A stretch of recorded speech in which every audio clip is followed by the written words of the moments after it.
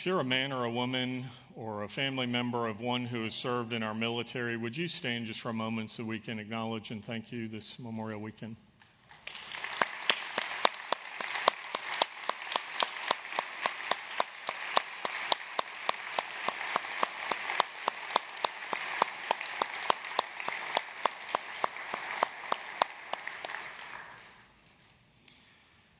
As Memorial Day reminds us, war is costly. And yet there are times that you have to fight for what's right. And the same is true when it comes to the church or Christianity. As believers, we're told to preserve unity, and yet Jude chapter 3 tells us to contend earnestly for the faith. The key is for us to be able to discern when we're fighting about something that is simply a matter of our personal preference versus something that is foundational to the faith.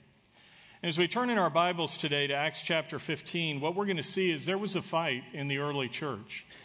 And it was a fight over something that was at the very foundation of the faith, because there were some who were trying to add works to the gospel of grace. So we look at Acts 15, 1 through 5. We read, "Some men came down from Judea and began teaching the brethren, 'Unless you are circumcised according to the custom of Moses, you cannot be saved.' And when Paul and Barnabas had great dissension and debate with them, the brethren determined that Paul and Barnabas and some others in the church should go up to Jerusalem to the apostles and the elders concerning this issue. Therefore, being sent on their way by the church, they were passing through both Phoenicia and Samaria, describing in detail the conversion of the Gentiles, and were bringing great joy to the brethren. When they arrived in Jerusalem, they were received by the church and the apostles and the elders, and they reported all that God had done with them. But some of the sect of the Pharisees who had believed stood up, saying, 'It is necessary to circumcise them and to direct them to observe the law of Moses.'" Now, if you were here when we looked at chapter 14 in the book of Acts, you'll recall that Paul and Barnabas have returned from a 2-year missionary journey. They were up in the area of Galatia and all throughout Cyprus and the region, and they had returned and they were reporting how many of the Jews were coming to faith in Christ. And Acts 14:27 said, "And they began to report all the things that God had done with them and how he had opened a door of faith to the Gentiles." Now, those in Antioch were excited. And we saw that as they traveled the 300 miles from Antioch to Jerusalem, that there were those in the cities along the way that also received the news with joy. But not everybody was rejoicing and ready to receive these Gentile Christians into the church. Those that were against this are called the sect of the Pharisees. Now, there were religious leaders in the first century. There were Jews, of the Jewish leadership, there were scribes and Pharisees and Sadducees, and the sect of the Pharisees were the traditionalists. These were the ones who said there are rules and rituals, there's the law, and there are things that happen in the temple. Many of those, there were Pharisees who were priests that had served in the temple, and they were coming to faith. And now as they watched these Gentiles coming into the church, they said, there are things that have to be done. And this wasn't just personal preferences where they were saying, well, this is how we'd like church to look. They were saying, without these things, you're not saved. And what they were requiring was something that had never been required by God. As you look all the way back into the first book of the Bible, in the book of Genesis 15:6, it tells us, "Abraham believed in the Lord, and he reckoned it to him as righteousness." Abraham was the father of the Jewish line. He was the patriarch that God called and brought about the Jewish nation from the line of Abraham. And you see that it says he believed. He had faith in the Lord, and that's what saved him. Paul will later write about Abraham in Romans 4:11, "And he received the sign of circumcision, a seal of the righteousness of the faith which he had while uncircumcised." It says very plainly, Abraham was said to be saved before he ever was circumcised.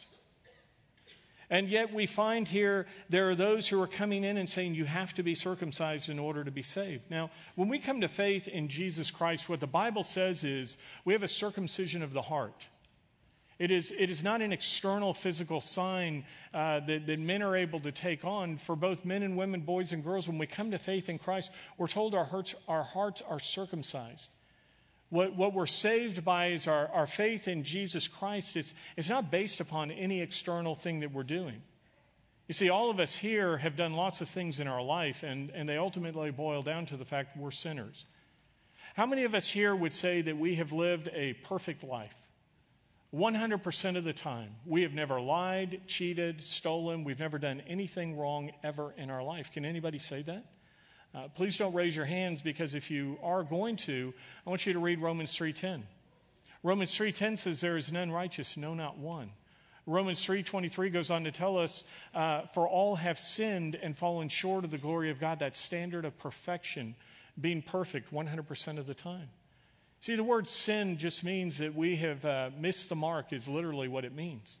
We have fallen short of 100 out of 100 arrows hitting the bullseye of a target. That means we're a sinner. It doesn't matter if 99 get in and one misses, we're a sinner. And when we sin, we have a big problem, because Romans 6:23 goes on to tell us the wages are what we earn. The wages of sin, it says, is death. We don't earn our way to God. We can't get to heaven by being good enough, by going to church, by putting money in the plate, by doing any of those things. What we earn by how we live our lives is death, eternal separation from God. Now, the good news of the gospel, as that verse goes on to tell us, the wages of sin is death, but the free gift of God is eternal life in Christ Jesus our Lord. And this is the gospel message. This is what Paul and Barnabas and others were preaching. We find it in the book of Titus. It tells us in Titus 3:5-7, God saved us not on the basis of deeds which we have done in righteousness, but according to his mercy, by the washing of regeneration and renewing by the Holy Spirit, whom he poured out upon us richly through Jesus Christ our Savior. That being justified how? By his grace, we might be made heirs according to the hope of eternal life. It's only through receiving Jesus Christ as our Savior that we're saved. This is the gospel of grace. And yet you see in Acts 15:1 and in Acts 15:5, the sect of the Pharisees were coming in, those that were called Judaizers. They were saying, well, it's this plus this plus this. They were adding into the gospel. And what Paul and the rest of the writers of the Scriptures, Old and New Testament, tell us is, if you're trying to live according to the law, then you have to live according to the law 100% of the time. If I were to pull out a glass of water and it was nice and pure, in fact, you watched me crack the seal on some bottle of water, and I poured it in, and it was this nice cool drink, and I said, would you like a drink of water? And he's saying, yeah, I'm really thirsty. I said, oh, just a minute, I want to put something else in there. And I reach in my pocket and I pull out a vial with a skull and crossbones that says danger, deadly toxin. And I go, let me just put one little drop of that in there for you. And I drop that in the water and I say, here you go. And you're going, I'm not so thirsty anymore, right? Why? It's this nice, pure glass of water. I've just added one little drop of a deadly toxin to it. And you're going, Roger, you put one little drop in there, the whole thing's polluted. The whole thing is deadly. And you see, that's what the Bible tells us. When we try to live our lives and say we're going to get to God by fulfilling the law like these Pharisees were doing, what God says is, if you've dropped one little drop of sin, one little toxin in, the entire thing is polluted. It's null. It will kill you. When Jesus Christ died on the cross, in John 19:30, it says, as he was preparing to breathe his last, he said, it is finished. I've told you many times the Greek word used there is tetelestai. It literally means paid in full. It means to cancel and cover a debt and pay it off. Jesus didn't say as he died on the cross, down payment made, now you do the rest. And that's what the Pharisees were saying. They said, yes, you need faith in Christ, but now we need to add in these extra things for you to do to really be saved. And by doing that, what they were doing was taking away what Jesus Christ did. You see, what the Bible tells us is when we do that, we've negated the entire gospel. This is how Paul puts it in Philippians 3:2-3. He says, beware of the evil workers, beware of the false circumcision. For we are the true circumcision, who worship in the Spirit of God and the glory in Christ Jesus, and put no confidence in the flesh. When you see that word false circumcision that I've highlighted there, the word literally means to mutilate, to cut to pieces. Now, I'm sorry to be graphic here for a moment, but God is graphic. because he wants us not to miss the point. You see, what Paul is saying is the Pharisees were saying, look, we just come in and we do one little tiny snip of skin, no big deal. And what Paul said is, well, when you come in and add that one little tiny drop to the whole message of the gospel of grace, you've actually castrated the child. He says, what you've done is taken a boy and you haven't made it a girl, you've made it an it. He says, because if you're trying to do the law, where you're fulfilling the requirements of the law, and you're saying circumcision is that, he says, what you've done is you've not made the boy a boy, or even a girl, you've made it an it. The girl maybe would be grace, and the law would be circumcision. He says, it's not by law or by grace you're saved. You're trying to merge the two, and what you've literally made it is nothing. And this is the whole point that Paul was saying. These guys were saying that this is what is needed to be saved, but he's saying that's not it. Remember Titus 3 that we just read? It says we're justified by God's grace, not by our deeds. If you want to go the law route, then you remove grace because you have to follow all of the law, which everybody fails at. Now, maybe you're sitting here saying, Roger, this is nice that you're talking about Judaizers and circumcision and all, but that's a first century problem. You know, I live here in San Antonio in 2016, so what does this mean for me today? Is this really relevant? Why are we spending time even talking about it? And I don't know if any of you have ever had somebody knock on your door and say, hi, I'm a Judaizer, and I'm here to tell you that you must be circumcised to be saved. Does that ever happen to anybody? No, I have Mormons, I have Jehovah's Witnesses, I have other people knock on my door for all kinds of things, but I've never had a Judaizer show up and say, you must do this to be saved. But let me tell you why this discussion is relevant. Because the same principle applies to things we do see in our day. Raise your hand if you've ever had somebody tell you you have to be baptized in order to be saved. Anybody ever heard that? Okay. Has anybody here ever been told you have to speak in tongues in order to be saved? Yeah, me too. Those are modern day Judaizers. Those are individuals who, as well-meaning as they may be, what they're doing is they're adding into the gospel of grace. Now, this will open a can of worms, so nobody raise your hands, and please don't line up after the service. But Lordship salvation is another form of this. And what Lordship salvation is the discussion about how sanctified do you have to look to really be saved. And so what we sometimes do is we're adding in the process of sanctification that comes after justification. We'll cover all that next week. And what we're doing is saying this is required here to be saved. And what God says to us is we need to stop this. You can look ahead to Acts 16:30. There, the question is asked of Paul, sirs, what must I do to be saved? And Paul responds in Acts 16:31, believe in the Lord Jesus Christ. He doesn't say believe and be baptized. If you were here when we looked at Acts chapter 2, the sermon on the day of Pentecost, we covered the issue of, is baptism necessary for you to be saved? We also talked about, do you have to speak in tongues in order to show you're saved? And so if you missed the message, you can go back and listen to that online at waysidechapel.org. These are issues that are relevant to us today. These are the type of things that the Judaizers were doing. Later on in Acts 15:20, the council will give guidance on some of the things we need to change in the way the Gentiles are living, and we'll talk about that next week. So you can come back then. It's not to save them, rather it's because they're saved. And it's to help with the unity in the body. But what happens with us in our day is oftentimes we want to be well-meaning. We want to say, well, these are things, you know, the Bible tells us God loves us just like we are. And Roger, sometimes you say, and God loves us too much to leave us like we are. So I'm just trying to help people with that next step. But the problem is we're getting in the way of that first step. See, what the Bible says very clearly is salvation is by grace alone. Have you ever read Ephesians 2:8 and 9? For by grace you've been saved through faith, and that not of yourselves. It is the gift of God, not as a result of works, so that no one should boast. And this is what was going on and why Paul was so adamant about this issue being important. It tells us he and the others were coming out so strongly against it. Remember, this was an issue that caused the first church conference to be convened. They're up in Antioch. They travel 300 miles. Others are coming. The other apostles are there in Jerusalem. This is AD 49. And they're gathering together to say, we have a doctrinal issue that has to be discerned in the church going forward. Now, as they get together to meet, what we find is God gives us a great model here for how we should operate as a church, or you can take it out into other areas where you're saying, how do I deal with a conflict or an issue? In Acts 15:4, what we're told is there's an initial welcome of Paul and the others who are traveling with him. So the church in Antioch says, we're going to send Paul and Barnabas.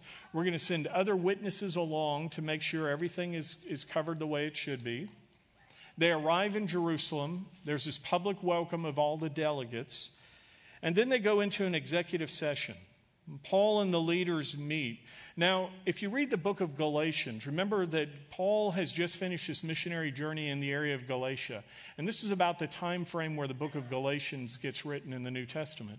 And he gives us insight into Acts chapter 15, reporting how things were done. And what he says in Galatians 2:2 is, as he meets with the leaders, it says, I did so in private to those who were of reputation. Imagine Wayside Chapel pulling together 3,000 people, if you get everybody together who is here on a regular basis, and we said, we're going to discuss an issue and we want 3,000 people to weigh in on the discussion. How productive is that meeting going to be? So what happens is you have to start by framing the discussion. You have to define the issue, set the agenda, and then you do need to include those who want to give input into the discussion. So that's what happens first. And after the leaders set the agenda, you see there's a public meeting. This is where the Judaizers present their case. And then there are going to be the counterpoints that are presented, as you see in Acts 15:6-7. It says the apostles and the elders came together to look into the matter after there had been much debate. Now, that word debate is a very strong word. The Greek word that's used here can mean inquiry, debate, or questioning, but it's also used and translated in places as arguments and controversy. This wasn't a meeting where they all got together, held hands, and sung Kumbaya. This was a toe-to-toe throwdown that was happening. The Judaizers were saying this. Paul and Barnabas were saying this. People were going back and forth and debating the issue. Now, you hear me tell you on a regular basis that when we disagree with somebody, we don't need to be disagreeable. That we can disagree in a way and present our case in a way that doesn't run somebody over. But there are also times that we need to know as believers that you give no ground. You don't say to somebody, well, we're going to agree to disagree on this. That's your opinion and here's mine. Or you can have your truth and I'm going to have my truth. You know how Paul describes the meeting that took place?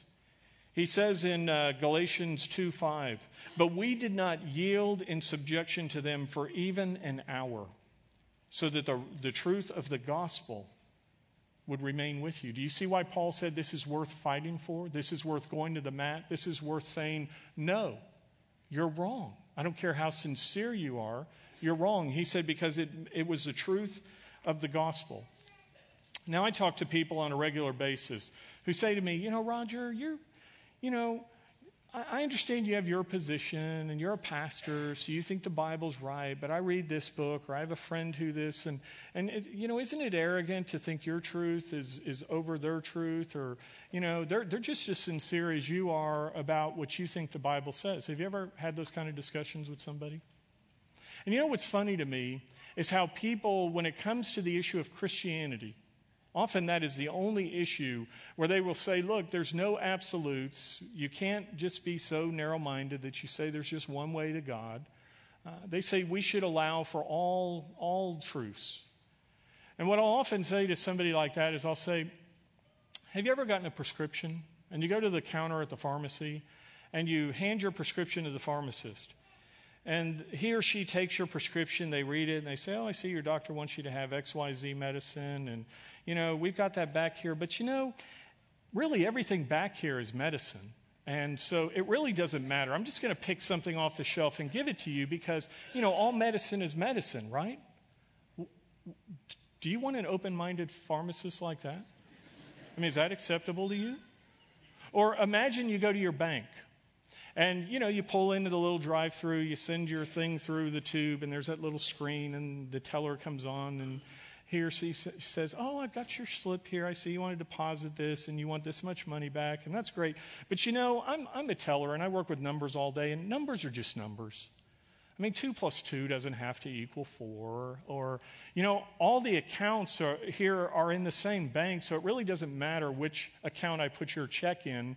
Is that okay with you if I just deposited, here? So, and you get your money back and you go, excuse me, pushing the call teller button. I'm missing $20. Oh, well, it's kind of close. It's okay. Is that okay with you? Do you appreciate open-minded tellers like that who say, we don't have to be exact? And you're thinking, no, I would never bank there. So friends, why is it when we deal with an issue that is so important, that has eternal significance, that we're willing to yield the ground of battle, so to speak, and say, well, you can believe the way you believe and I'll believe the way I do? The Bible says there's only one way home to heaven.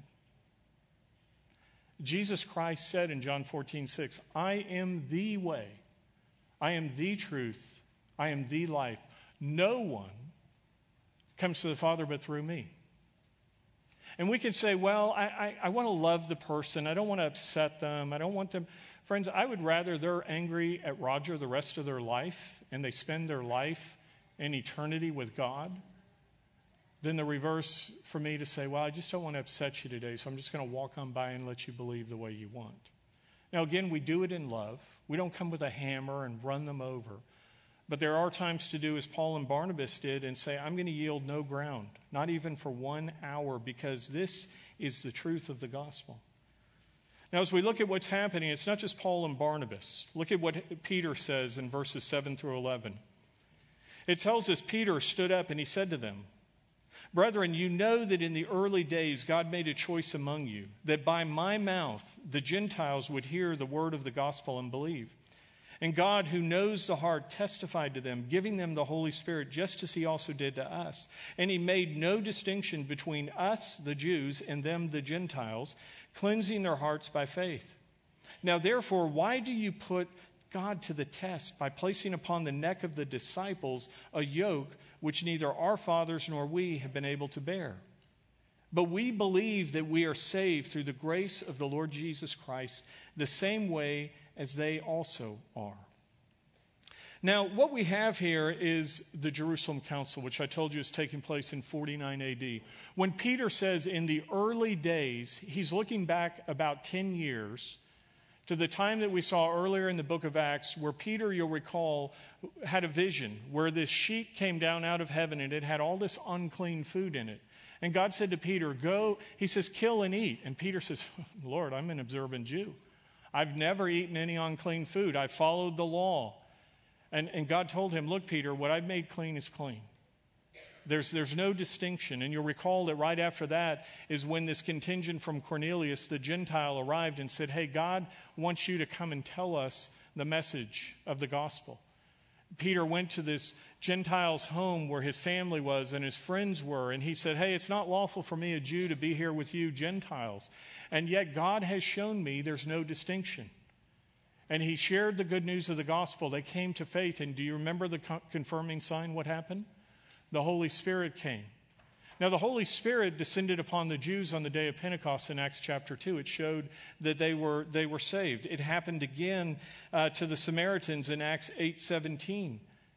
And so what Peter is saying is, listen, we have seen how God has confirmed that the Gentiles are part of those who have come to true faith. And I love the word he uses. When he says God knows their heart, he uses his Greek word, kardionostes.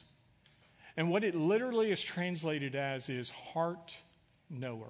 Isn't that a beautiful word? God knows our heart. Remember, the test of salvation is not a physical external circumcision. It's the internal circumcision of our heart. And what it says is God knows our heart. And do you know what God knows about our hearts? He knew that we were lost.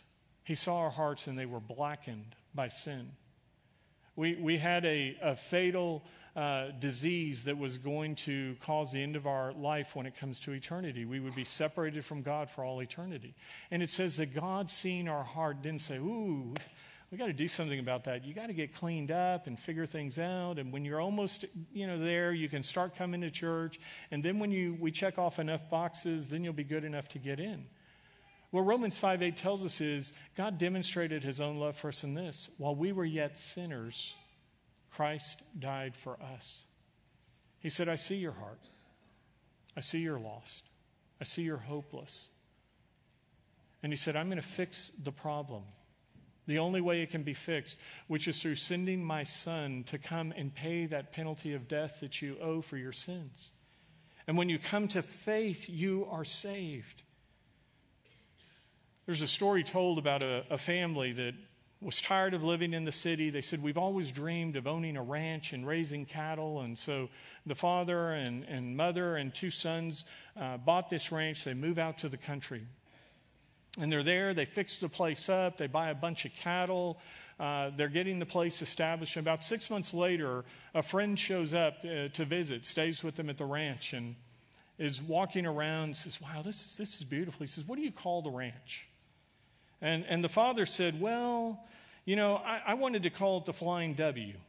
My wife wanted to call it the Susie Q. And my oldest son wanted to call it the Bar J. And the younger boy wanted it to be the Lazy Y. And he said, so what did you decide on? And the father said, well, we call it the Flying W, Susie Q, Bar J, Lazy Y Ranch. Friend goes, well, that's kind of a mouthful, but it is a beautiful place. He said, but I've got a question. He says, where are the cattle? And the father said, yeah, none of them survived the branding.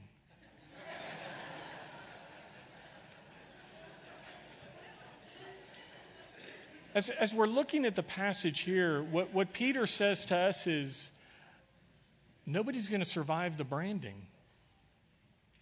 He says to the Pharisees, he says, listen, we couldn't keep the law. You guys didn't do it. Remember when Jesus said, unless your righteousness exceeds the righteousness of the Pharisees? He says, you guys couldn't do it. Our ancestors couldn't do it. So why are we going to require the Gentiles to do it? He says, when we do that, we're putting a yoke on them. We're weighing them down with a burden. And beyond that, he says, we're testing God. We're telling God, you don't know what you're doing. We have a better plan than you do. And that word of warning to those in that day stands for us in our day. I know there are many of us who are well-meaning, and what we say is, well, I want this person to really be living for the Lord and doing the right things. And so, when I talk to them about getting saved, I tell them, don't drink, don't dance, dress a certain way, don't do. And, it's wonderful if we have all those convictions for ourselves. And we'll talk some more about Christian liberty next Sunday. But what I don't want us to do is to add that in, because what we're doing is dropping poison in the water. And what we're doing is castrating instead of circumcising. And we are making the gospel something it is not. And God says you cannot do that. What we're talking about today is keeping the main thing the main thing. In verse 20, you're going to see instruction to the Gentiles about don't eat certain foods, don't do certain things. And we'll talk again next week about what all that means. But what he's saying right now is we're dealing with the issue of salvation by grace through faith alone. And what Peter does is he finishes covering what he just did. Look at how the crowd responds. Verse 12 says, all the people kept silent. Remember, there was this contentious floor fight, arguing, yelling, controversy, and suddenly everybody goes, whoa. That is what the Word of God says. And next, we see Barnabas and Paul get up. It says, and they were listening to Barnabas and Paul as they were relating what signs and wonders God had done through them among the Gentiles. And after they had stopped speaking, it says, James answered and said, brethren, listen to me. Now, the James that is mentioned here is the half-brother of Jesus. You remember that Jesus was conceived through the Holy Spirit, a miraculous birth that took place with God and a human mother, Mary. Now, Joseph, the stepfather, and Mary, the mother, had other children. And you'll remember that these other children, after the virgin birth, didn't believe in Jesus. You read through the Gospels and you see these brothers and sisters were saying, oh yeah, you're God, Jesus. Go down to the temple, show yourself, do that God stuff. And they were mocking him. They didn't believe in him. But then they came to faith.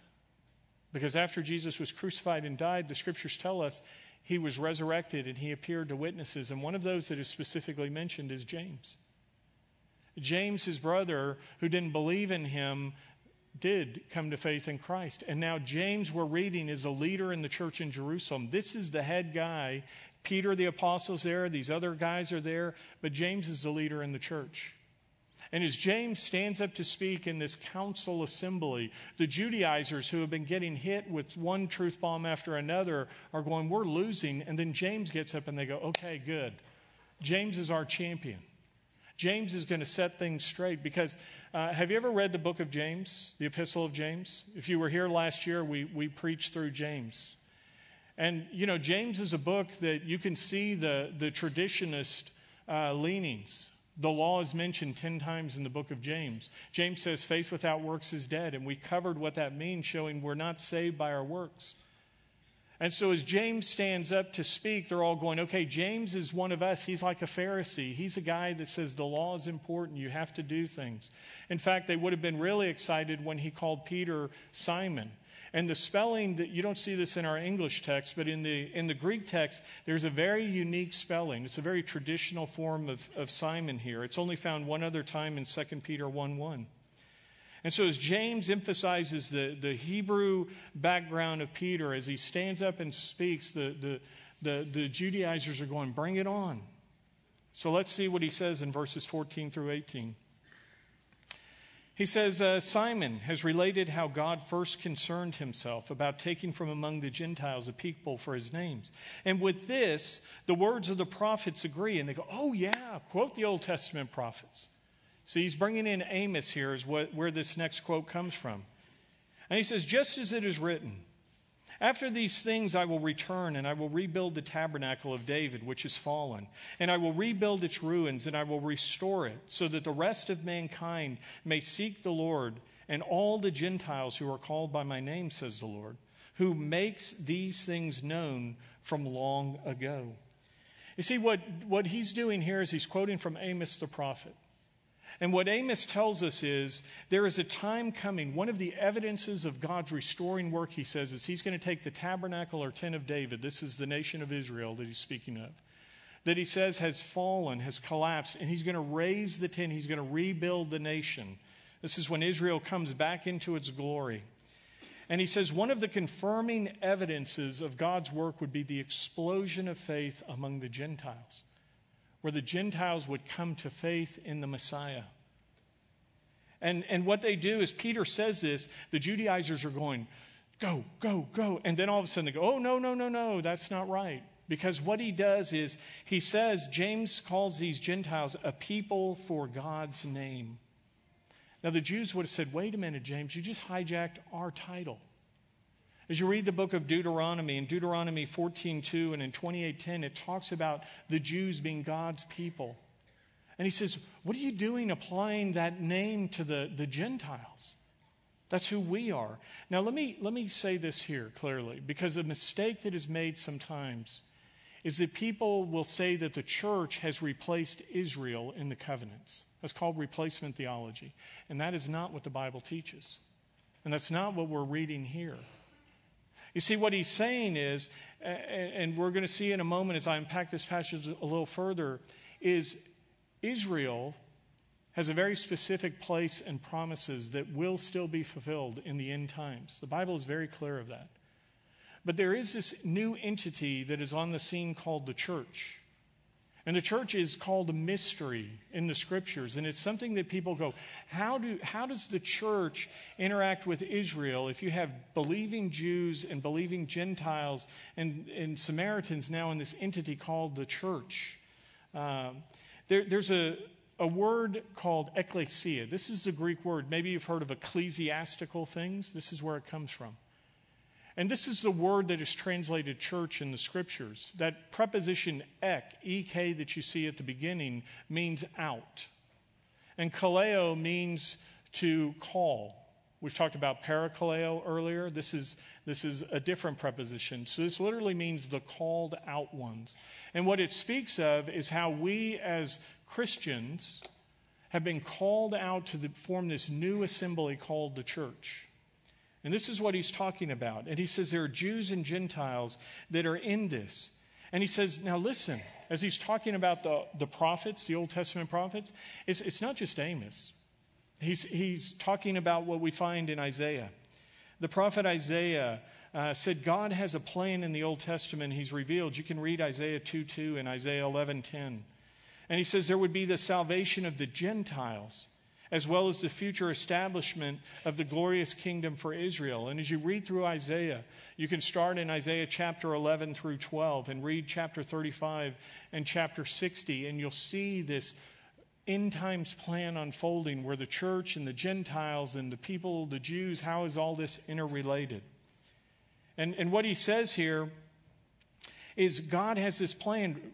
Paul, who's writing this, was also used to write the book of Ephesians. Read Ephesians 2 through 3. Read Romans 9 through 11, those chapters. And you'll see again where God interweaves and reveals how does this plan where the church and Israel are together. We as Gentiles have been grafted in, and yet how does Israel still have a place in God's program, and what are the covenants that apply?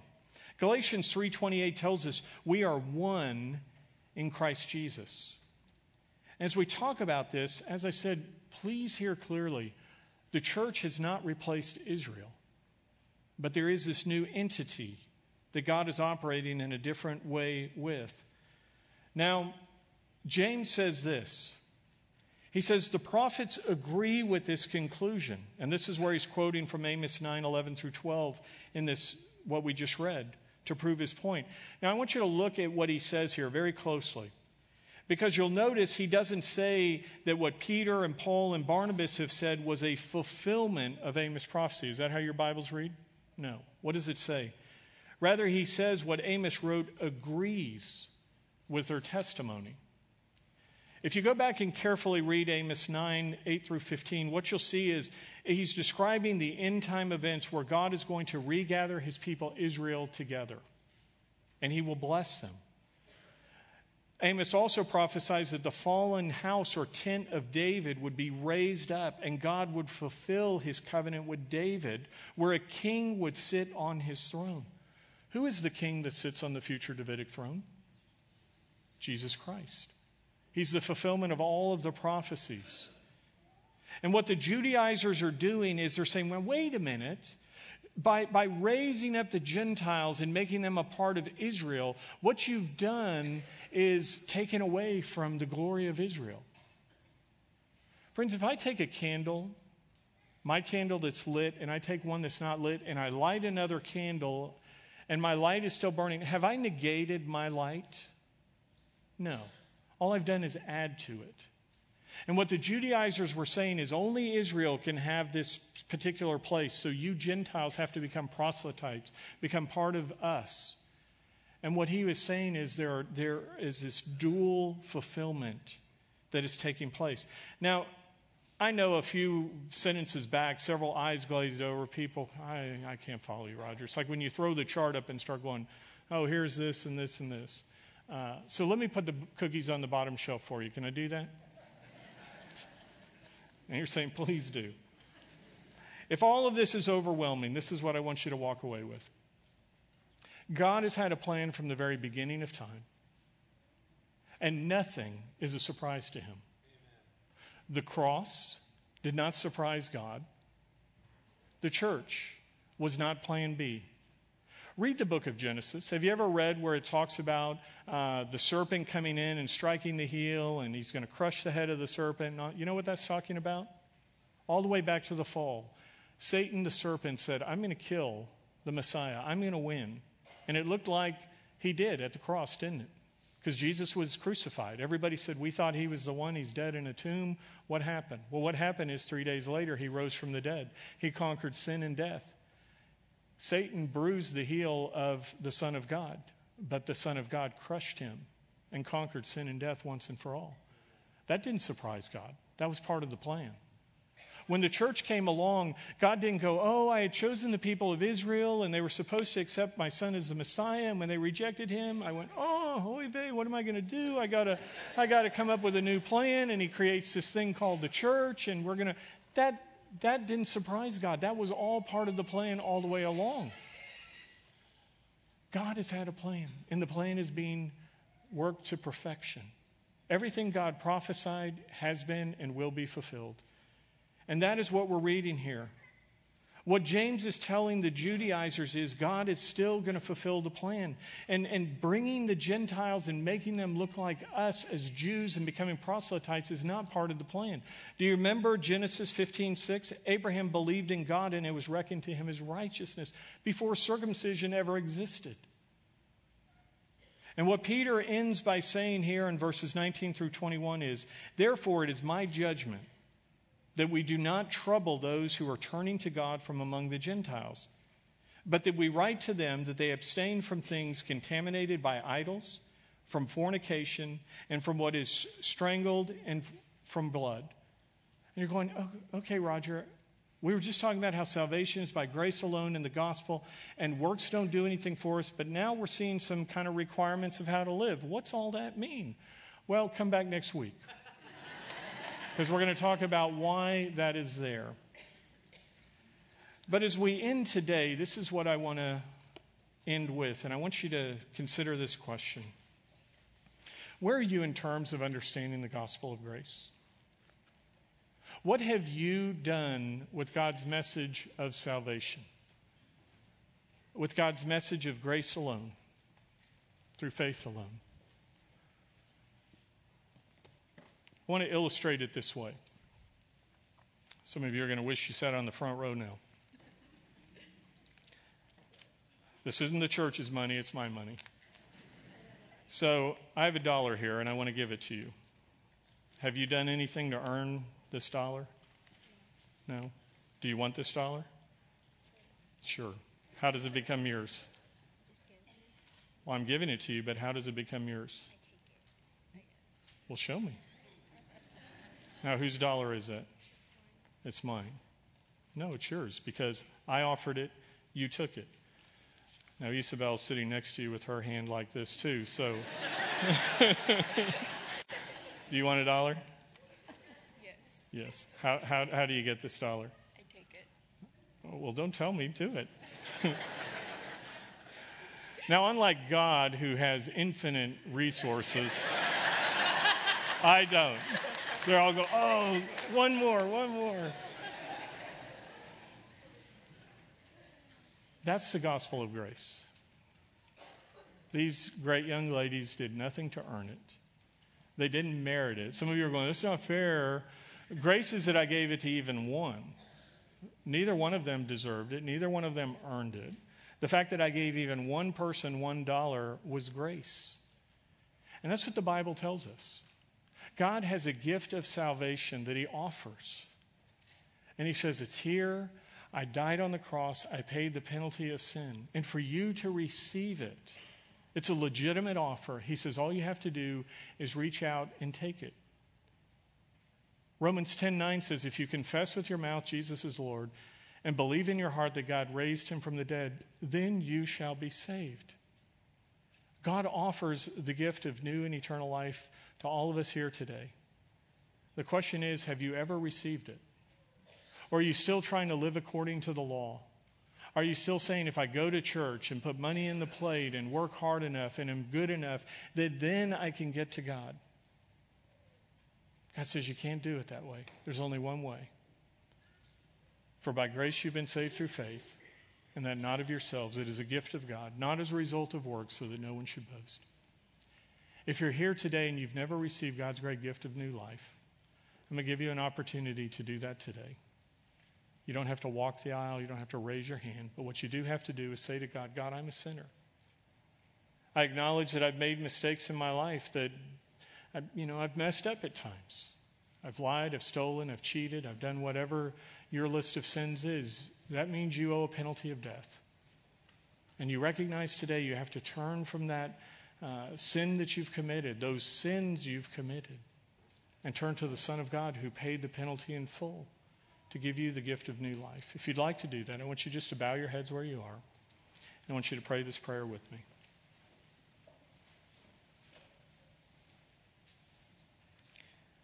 Lord God, I'm a sinner. I recognize that I've made mistakes in my life. And because of that, I owe a penalty of death. God, I thank you that you loved me enough, that you left heaven to come to earth. As you say in Romans 5:8, you demonstrated your love for me, in that while I was yet a sinner, you, Jesus Christ, died for me. Jesus, today I'm turning from my sin and to you to be my Savior. I accept your gift of eternal life that you paid for when you gave your life on the cross for me. I thank you, Jesus, that you said, it is finished, paid in full, not down payment made, and I have to do the rest. God, I thank you for the gift of new life I now have. And as one who belongs to you, would you help me to live a life that honors you? Thank you, God, for making me a son or a daughter of yours today. I pray this in the name of my precious Savior, Jesus Christ. Amen. If you prayed that prayer, I'm going to be up here at the front, as will prayer leaders, after this closing song. We want you to come and talk to us so we can make sure you understand that step of faith and then help you to begin to grow in your new life in Christ. Will you stand now as we sing this closing song of worship?